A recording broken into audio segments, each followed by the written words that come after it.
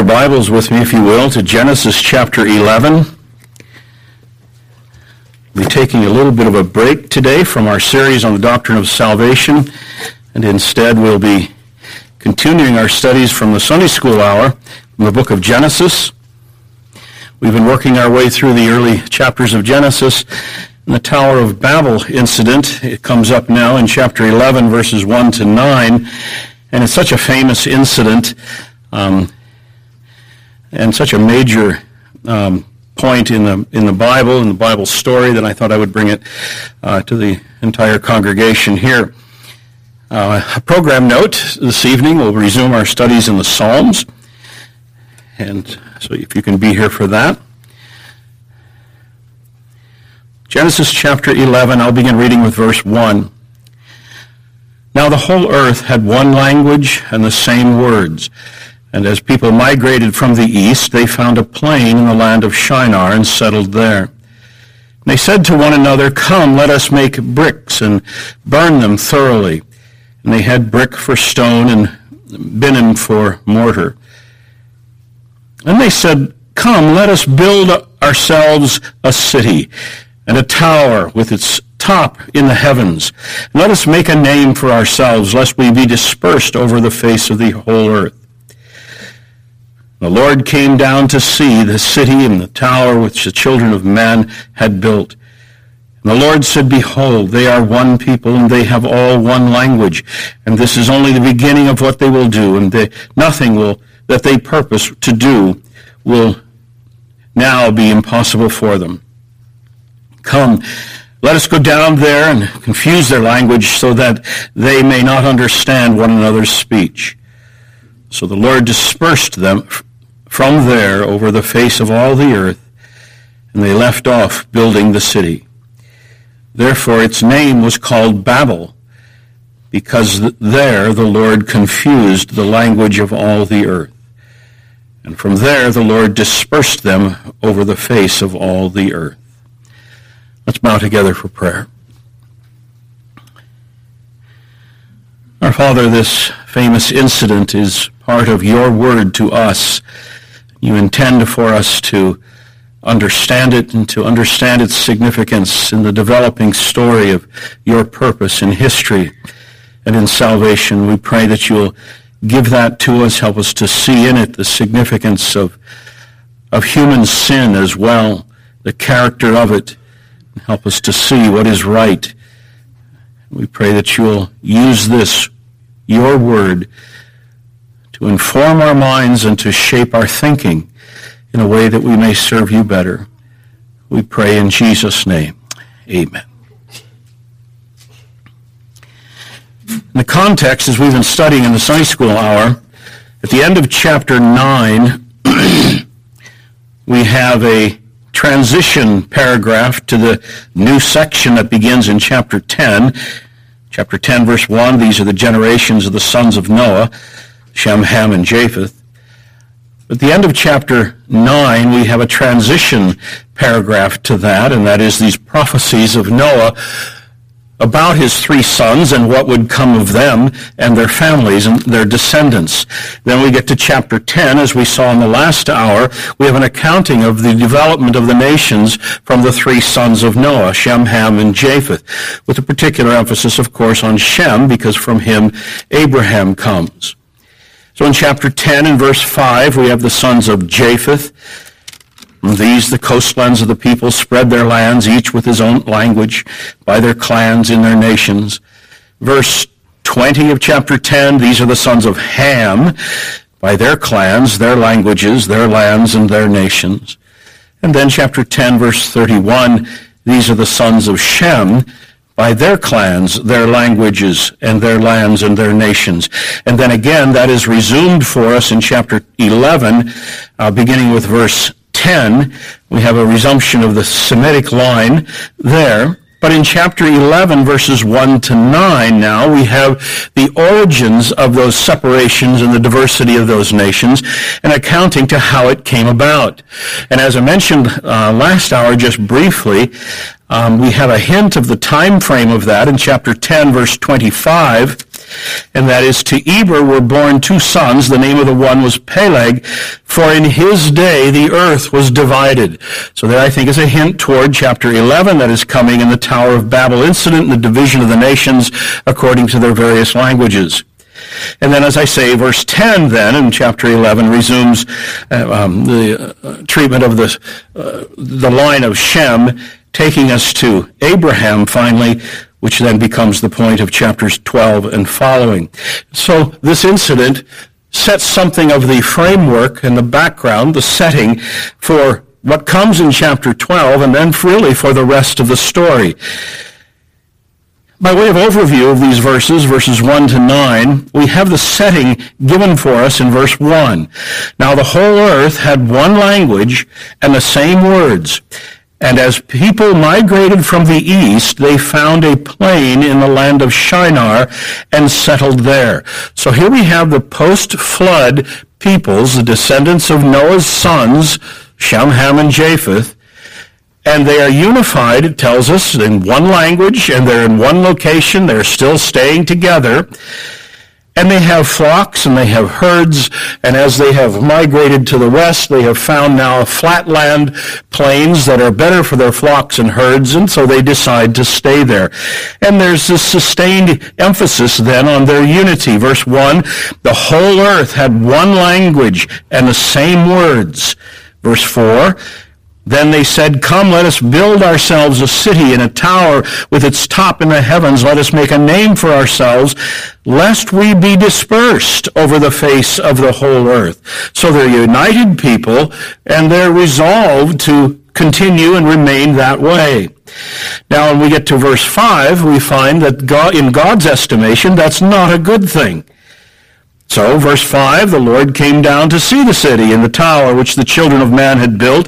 And the Lord said, behold, they are one people, and they have all one language, and this is only the beginning of what they will do, and nothing that they propose to do will now be impossible for them. Come, let us go down and there confuse their language so that they may not understand one another's speech. So the Lord dispersed them from there over the face of all the earth, and they left off building the city. So in verses 1 to 9, we have 4 sections then. Verses 1 and 2 give us the initial setting. The descendants of Noah still together, gathering together a place, resolved to stay there. Verses 3 and 4, we have the people's decision, their ambition to remain together. Verses 5 and 6, we have God's response to that. And then verses 8 to 10, we have the final setting and what came as a result with the nations scattered. I think it's worth noticing also that the passage, verses 1 to 9, is framed with this idea and this emphasis on language. Verse 1, there's a unified language. They all speak the same words. But then verse 9 concludes, now we have multiple languages, and there's confusion, and they're dispersed according to their language groups. Now, before we work through this, I think it's worth giving some general historical reflections on this. It's impossible to prove, but it is assumed widely that this tower that is being built here is the original, what we call the ziggurats. Those, I'm sure you've seen pictures of it from here and there, those massive stepped buildings with successive platforms, each of a lesser dimension as it works its way up and finally gets to the top. And on the top, there's a small temple to the deity that's recognized in the various places where these buildings have been. The remains of some of those ziggurats remain for us in Babylon and ancient Mesopotamia. The earliest of those date to the 23rd century BC, so that's quite some time back. That's long before Hammurabi, who was 18th century BC, and he founded or actually rebuilt the city of Babylon and made it great. And on the top of these buildings was the temple for the deities that were there, and they worshipped. And so these towers had something of a religious significance to the people. And it's assumed now that this tower that we're reading of here is the first of those, or at least one of those. Interestingly, the Babylonian creation epic. This is a famous account of creation that was uncovered by archaeologists accounting for the creation of the world in ancient Babylonian, Mesopotamian mythology. It cites in that some details concerning the construction of a celestial city. The top of the tower was the abode of Marduk, the god Marduk. And in fact, the name Babel means gate of the gods. Other terminology that's used in the Babylonian creation epic suggests that Babel was understood as an earthly entrance into heaven. And in fact, there's a nearby inscription that was uncovered by archaeologists, and it reads like this: "The erection of this tower highly offended all the gods. In a night they threw down what man had built and impeded their progress. They were scattered abroad, and their speech was strange." I found that in a journal called The Bible and the Spade, Biblical Archaeology magazine from 1936. Interesting that's been uncovered for us. Actually, there's some Sumerian, this is other Mesopotamian tablets that were uncovered, and they also read of originally all of the peoples speaking the same language together. The Akkadian Enuma Elish, another of the ancient mythologies that has been uncovered, reflects this episode also.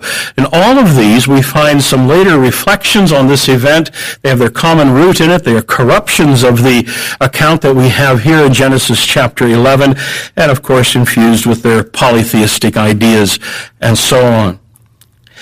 Now, in terms of the language and the languages that came as a result, critical scholars love to say that this narrative is just fictional. They've assumed that all the languages of the earth have simply can be explained in terms of gradual change and development from an original language that was spoken, and as the various groups broke out, they developed their own. If there were such an evolutionary origin of language, we would expect that all of the languages of the world would be related in some way. And that just is not the case. Of the 94 language families that we presently have record of, they ought to be reducible to some kind of common root, and that is just not the case. For example, Latin is just nowhere near Chinese, Mandarin. These are different language families altogether with separate origins. In fact, the evidence that we have points not to a common origin, but to a common small diversity of origins, where a few language families then developed into the multiple languages that we have today. All right, so much for some historical notes. I think those are of interest. But now let's see what the passage has to say itself. First of all, the question is, what is the sin of Babel? What was it?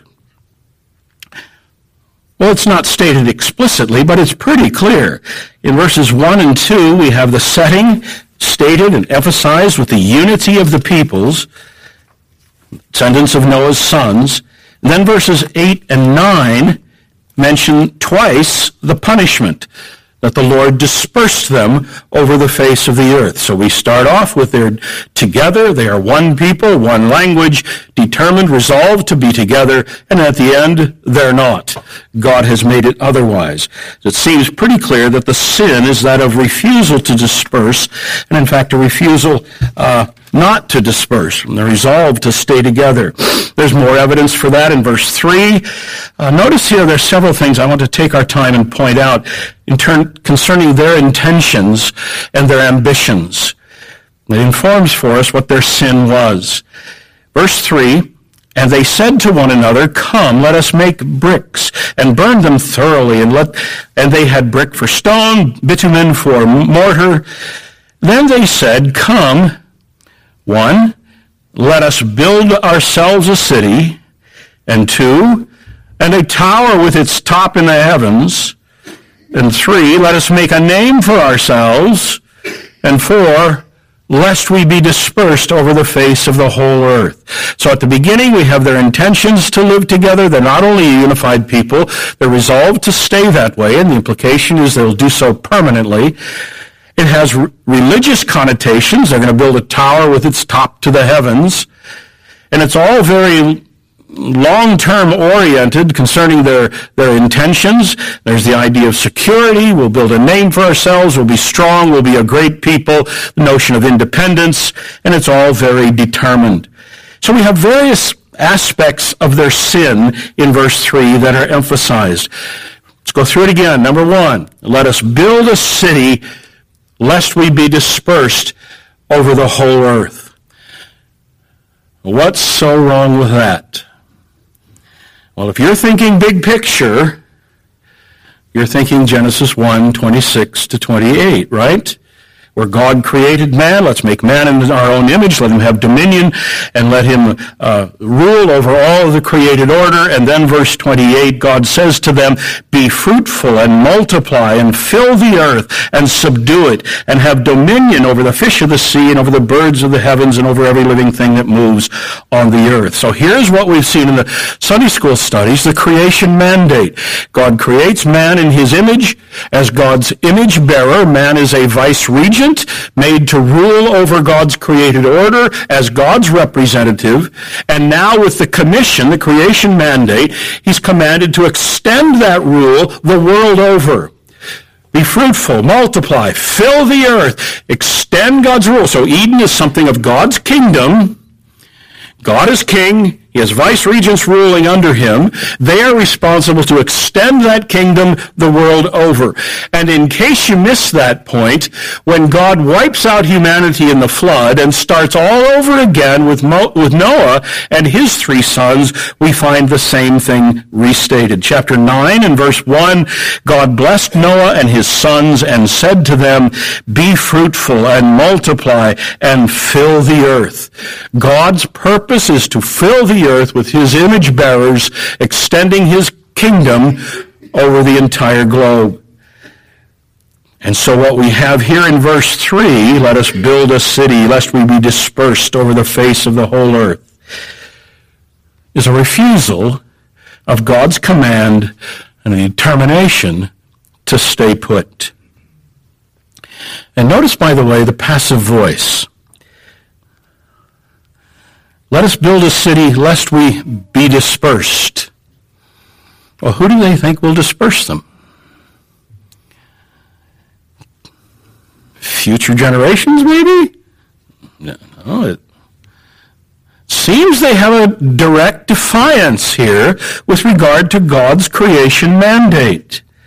There's a presumed, you've heard me talk about this a lot in the Sunday school hour, a presumed autonomy. We're not accountable. We're a rule unto ourselves. God's rule does not apply if we don't want it. That's the atmosphere that we have here. Now there's another aspect of their sin we find in verse 3 as well. Let's look at it again. Let us build ourselves a city and a tower with its top in the heavens. Build a tower with its top to the... What are they thinking? Are they actually thinking that they'll transgress the boundaries of heaven and earth? Do they think that somehow by building a tower, they'll have access to the divine realm? What will they do when they get there? Is this a challenge to God? We'll get there and we'll be in charge. Something like that? Whatever it is, it reflects a very, very dim view of God, like he's nearly human, and it reflects a very way overinflated estimate of themselves and their abilities, as though they are not accountable, as though they are not subject to God's commands, are responsible to live under him. This is just utter defiance, a presumed, and I'll say it again, a presumed autonomy that we can live apart from God. And so God says in verse 6, this is just the beginning of what they'll do. There's nothing to be held back for them.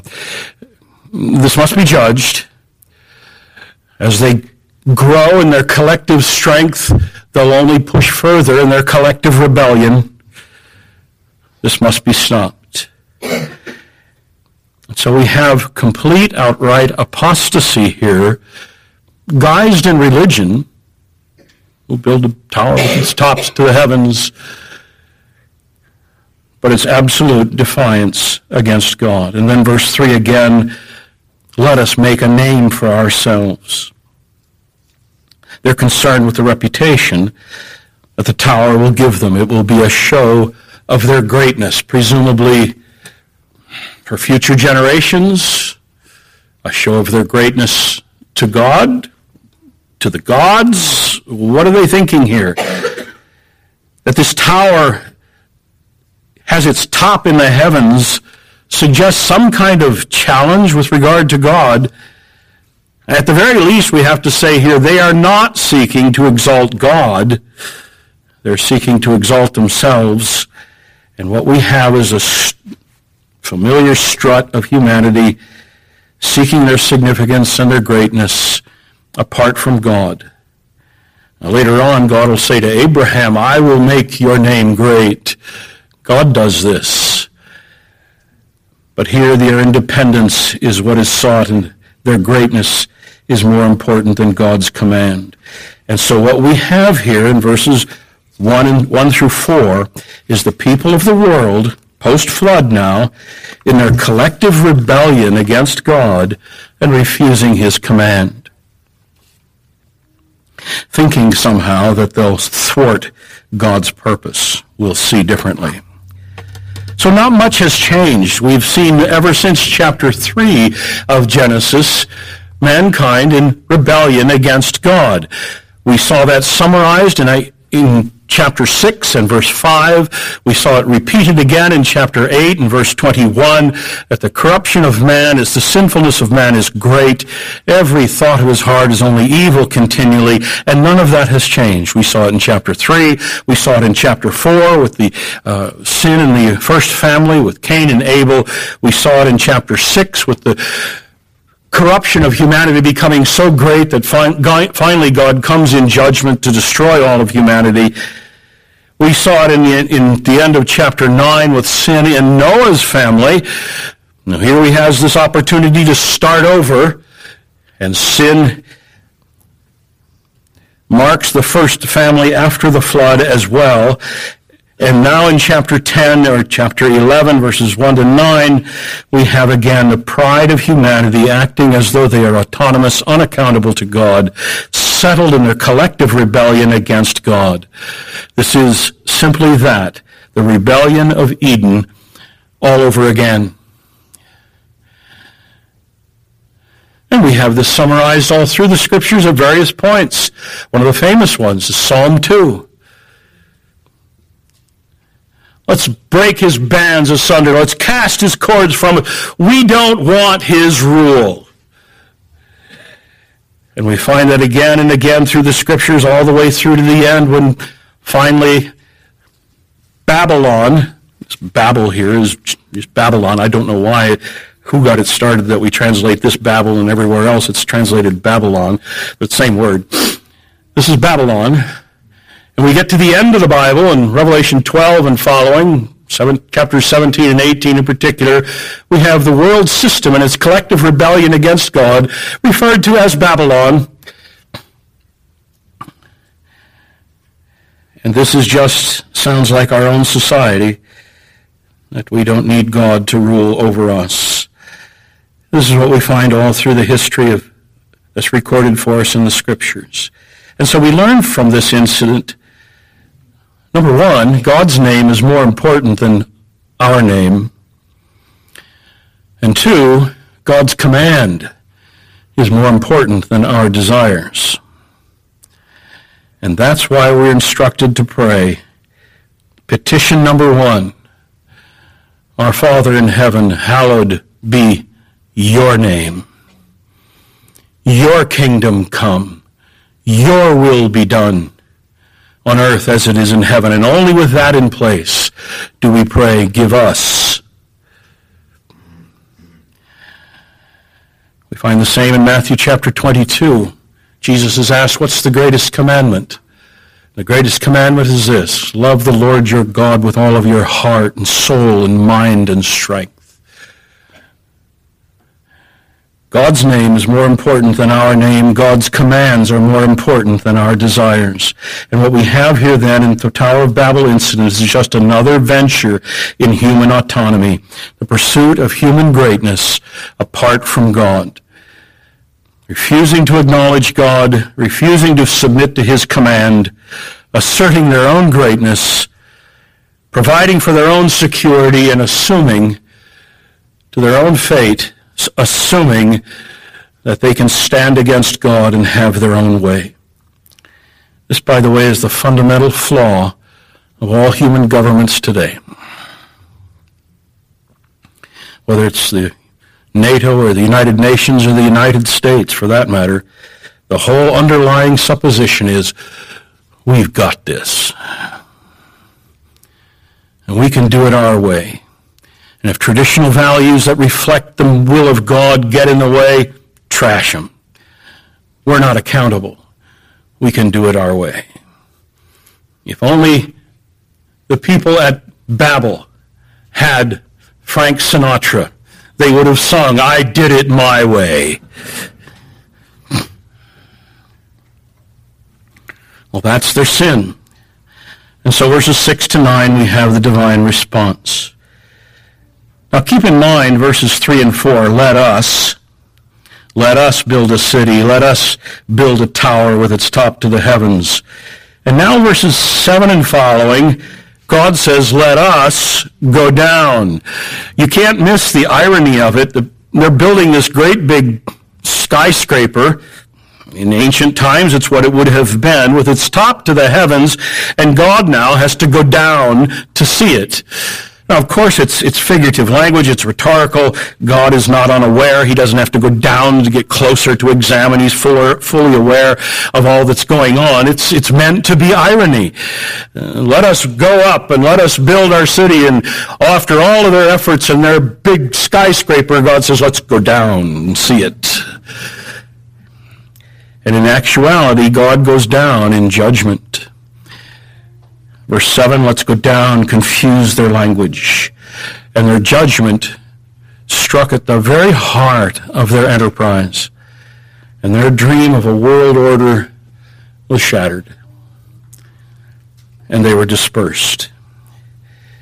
And the effects of the judgment of the Tower of Babel continue today. The peoples of the world today still are grouped largely according to language, and that hinders unity. It presents obstacles to trade. It breeds hostilities and resentments. Verse 6, God says this judgment is necessary. This is only the beginning of what they'll do, and nothing that they propose to do will now be impossible for them. This sin, unpunished, will only breed boldness in further sin. It'll give them a false sense of security, and they'll just pursue sin all the further. And collectively, they'll only become more defiant than they already have been. And for their part, what they did was they mistook God's patience for unconcern. How long did it take them to build this tower? I don't know. At some point, it's a big tower, and God is still patient. But they mistook God's patience for unconcern. And what began as an expression of their pride resulted in their humiliation. Complete reversal. What began as a show of their strength and their independence ended up in their defeat and their failed plans. And what began, this is fascinating to me, what began as their refusal to obey God's command and fill the earth resulted in just that. They dispersed and filled the earth. This is another one of those fascinating accounts of God, a sovereign God overruling sin. Not just overruling, ruling over human sin to fulfill his own purpose. Aren't you glad God can work through by means of human sin to accomplish his will? It's a good thing he can. He's got nothing else to work with down here. But it's just like at the cross. Human rebellion at its climax, and through it, God accomplishing his own purpose.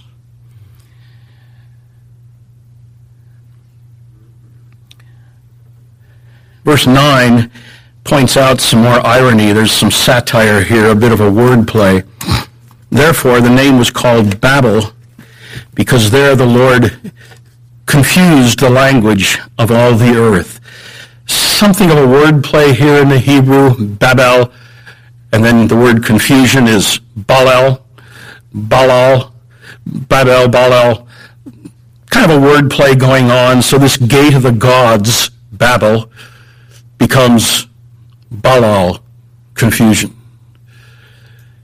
And all of their purposes are reversed.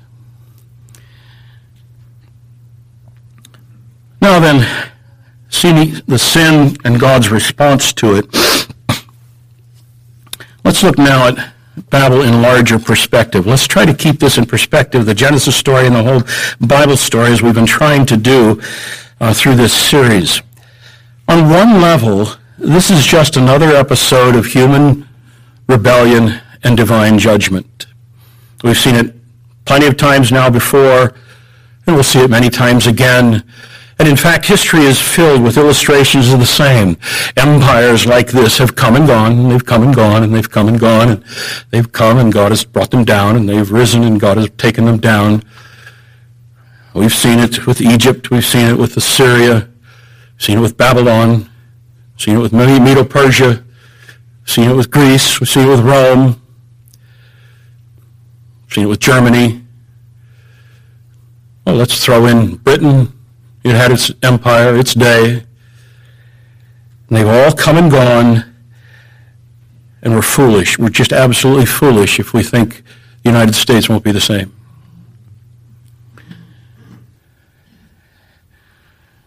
And all of these empires have risen and then been taken down.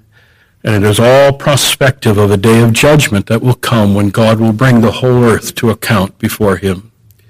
And this is another one of those episodes in the Scriptures where we are brought to recognize that not just individually, but collectively, we are responsible to God, and he holds us accountable before him.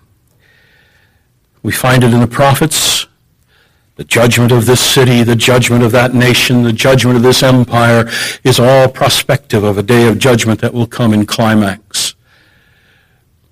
As Paul puts it, we are just storing up wrath against the day of wrath. And each new rebellion and each new act of pride is just like putting a deposit in the bank, and in one day God will close that account and he'll be held accountable for it. So again, mankind considered individually or collectively, we are not autonomous. We are creatures of God, and we are accountable to him. Collectively, individually, we're accountable to God, and a day of accounting will come. And we must not presume, and we must not mistake, like they did, God's patience for unconcern. More than that, in a big picture, this passage leaves us with really a bleak picture of humanity. United, they just pursue their rebellion against God on a collective scale. All we have here is a lot of individuals collectively together rebelling against God. Sinners in collective rebellion. And divided now, at the end of the passage, there's no hope of reunion. They're dispersed. And all of their purposes have been thwarted, and God's purpose has been fulfilled. And so Babel, or Babylon in the Bible, becomes a symbol. It becomes a kind of mark, a symbol for the world and its opposition to God and its rebellion. We certainly have that in the prophets. You find it in 2 Kings, where Babylon comes as the chief archenemy of the people of Judah and sacks them and carries them away. We find it in the book of Daniel. They're carried off into exile there. We get to the end of the Bible, the book of Revelation, and Babylon is this world system in collective rebellion against God, which God finally will destroy through the coming of Jesus Christ. Babel, in other words, and we are meant to see this when we look at the big picture beginning to end and come back in that light to see chapter 11, verses 1 to 9. Babel is simply the world. The world system in its collective rebellion. We won't have God. We'll do it our way. It's just the world itself. And yet, and again, we want to see this in the big picture, and yet, we will come to chapter 12. And from one of these scattered nations, God will choose one man, and from him he will make another nation, through whom all the nations will be blessed. Abraham. And so we have this new nation coming from Abraham, a turning point. This is really the hinge of Genesis. This is the hinge of the Pentateuch. It's really a major hinge in the whole story of redemption, that God now, in the face of human rebellion, says, I'll make a man, and from him, I'm going to bless the families of the world. They don't deserve it. They're in collective. But through this man, I'm going to bless all the world, and all the families will partake in the blessing that I give to this man. And so it points ahead, and it takes the long view now. It points us ahead to the rest of the Bible, to where that's finally fulfilled in Abraham's seed, the Lord Jesus, through whom all the families of the world are blessed. And so there's this forward look that comes from chapter 12, verses 1 to 3 onwards, this forward look of what God will do to reverse the judgment that he's brought on humanity because of their rebellion. And one of my favorite expressions of this in this context is in Zephaniah chapter 3, verses 9 and 10. At that time, I will change the speech of the peoples to a pure speech, that all of them may call upon the name of the Lord and serve him with one accord. I'm going to change their talking. Now, I don't think he's saying there that they're all going to speak the same language, but he is saying that there will not be. He's not saying that there'll be one language that they speak, but there will be one voice, as it were. Purified lips, purified hearts, and together singing the praise of God. And so that points us forward to the rest of the story. We come to the Gospels, and we find the book of the generation of Jesus Christ, son of David, son of Abraham. And he's presented as the Savior that's been expected and been promised that would come and reverse all of this judgment. We find Jesus himself saying, like in chapter 4 of the Gospel of John, he is the Savior of the world. He talks to the Samaritan woman. She goes back, and they come back, and they believe on Jesus, and surely we know now that he is the Savior of the world. This is not just Israel's Savior. Chapter 10 of the Gospel of John, and Jesus says, other sheep I have that are not of this fold, and them also I must bring. And then we come to Pentecost in Acts chapter 2, and we have something of a faint echo of Babel in reverse. In Babel, the languages are confused, they can't understand one another, and then suddenly we have Pentecost, and they speak in tongues, and the gospel is preached to all. And there's this momentary reversal of a sort. But of course, the problem is not just language. The problem is one of the heart, and one of deep sin and corruption. And so as the story unfolds in the Gospels, we find the Lord Jesus offers himself in sacrifice, paying the penalty of his sins, securing all of the new covenant blessings for his people, by which he'll transform their hearts and make them a new kind of person. And then we have, of course, from that, the global mission project of this age. Go into all the nations and preach the gospel. Make disciples of all the nations and bring them into submission to the Lord Jesus Christ. Until finally then we come to the book of Revelation, chapter 7, verses 9 to 11. After this is a picture of the eternal state, Revelation chapter 7. After this I looked, and behold, a great multitude that no one could number, from every nation, from all tribes and peoples and languages, standing before the throne, before the Lamb, clothed in white robes and palm branches in their hands, and crying out with a loud voice, "Salvation to our God who sits on the throne and to the Lamb." And at last, God's purpose is fulfilled. The earth is filled with his image bearers, all collectively bowing before the Lord Jesus Christ and with one voice singing his praise. Amen. Let's pray.